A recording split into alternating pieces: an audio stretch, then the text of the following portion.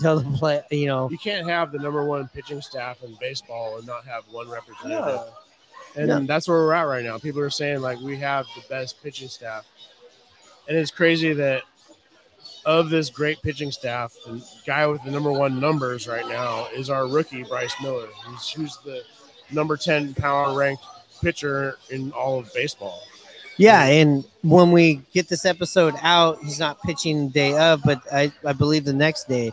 And we've seen him pitch against Oakland in Oakland for debut. Miller versus Miller.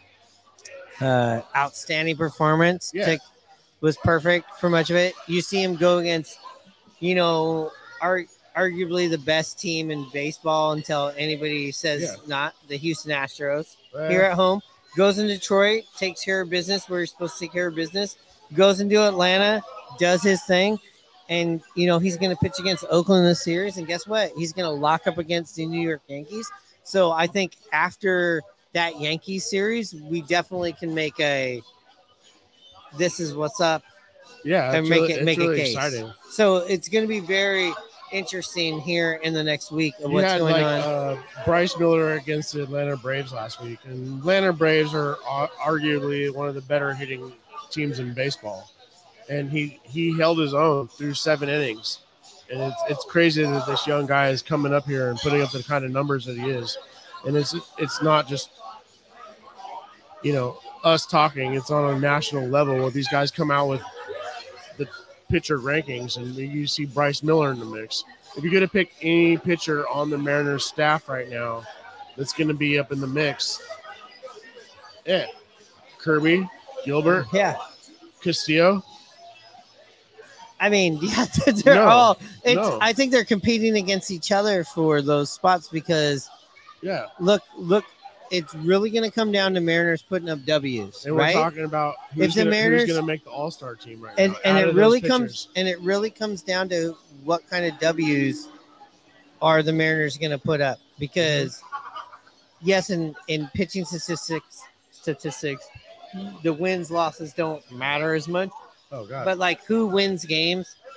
Who does stuff? You have Kirby. That's like, let's get into Kirby. Like Kirby's the guy. Kirby's on an all-time pace right now for K's, the K to walk ratio over 9 innings and the amount of walks per 9 innings. Dude, and time. And we didn't get to talk about this because we lost that episode, but his whole thing with Acuna and him, where there was some beef, maybe the pitcher was thrown in there and he didn't give a fuck. No. But he's also not known as a player that goes out there or a person that's like, this guy could be a hothead, right? He's just like, well, I throw strikes. This is what I do. Kirby needs to grow a mustache. Yeah. Just like Bryce Miller and Gilbert. We can see Kirby with a mustache. Come on, join the. This guy. Yeah. But at the end of I know he lost that game, or he got the loss in the game in Atlanta. He gave up a rare walk. I think he has 5 walks the whole season. The walk scored, and when you hear him in the interview after the game, and the Mariners lose by 1 run, he's very, very, very critical of the walk that he gave up because he's like, it comes around and scores, and he gets it. He fucking gets it. The team plays great defense around him because you know why? Because he throws strikes. They're not sitting on their heels. I love George Kirby. Then you got Logan, who's like a power 2.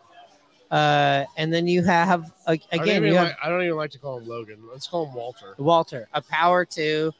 But as far as you're talking with all-star people, yeah, you definitely Bryce Miller definitely has a shot because it's fun.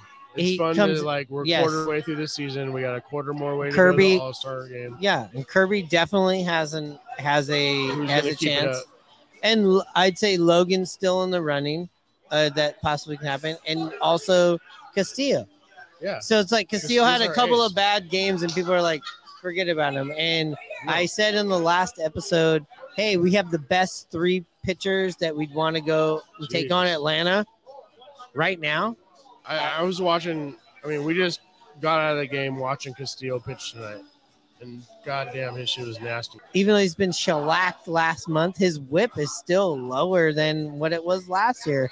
And last year, we were ready to put the crown on him. We're ready to put Felix's crown on him. And it's still there, and pitchers go through the highs and lows, and I have no problem with Castillo. None. And you're talking about all-star and with the pitching, we haven't even looked at the bullpen. There's plenty of guys. I will say this: we also have the best bullpen in baseball.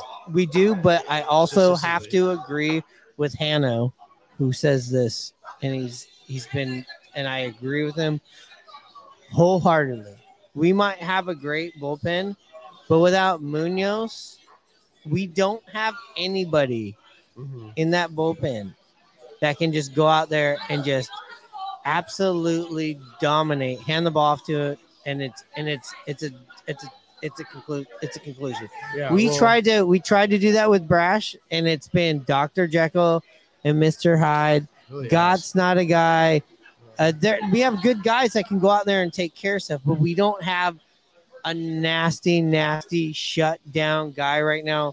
Hopefully he gets back. Well, I know there's been a lot of talk about Baroja. I know that he's nasty. We haven't seen him up here, but he's very, very close because they have transitioned him from a starter. But Hanno's right. Like, we don't have this. Well, we're missing that. We're missing that. And listen, and that's where we're seeing that with these one run. Yeah. And losses. The good news is Munoz is making his rehab, appearance in for Tacoma Rainiers this week. He's, they say he got a shot. He responded positively, and he's like gonna make his rehab appearances in Tacoma this week, and maybe he'll be back next week, and that's real positive.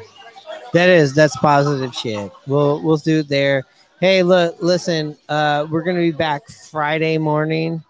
Was there any more you wanted to say, Ninja? I can keep talking all night. If you want to. I gotta get this episode in.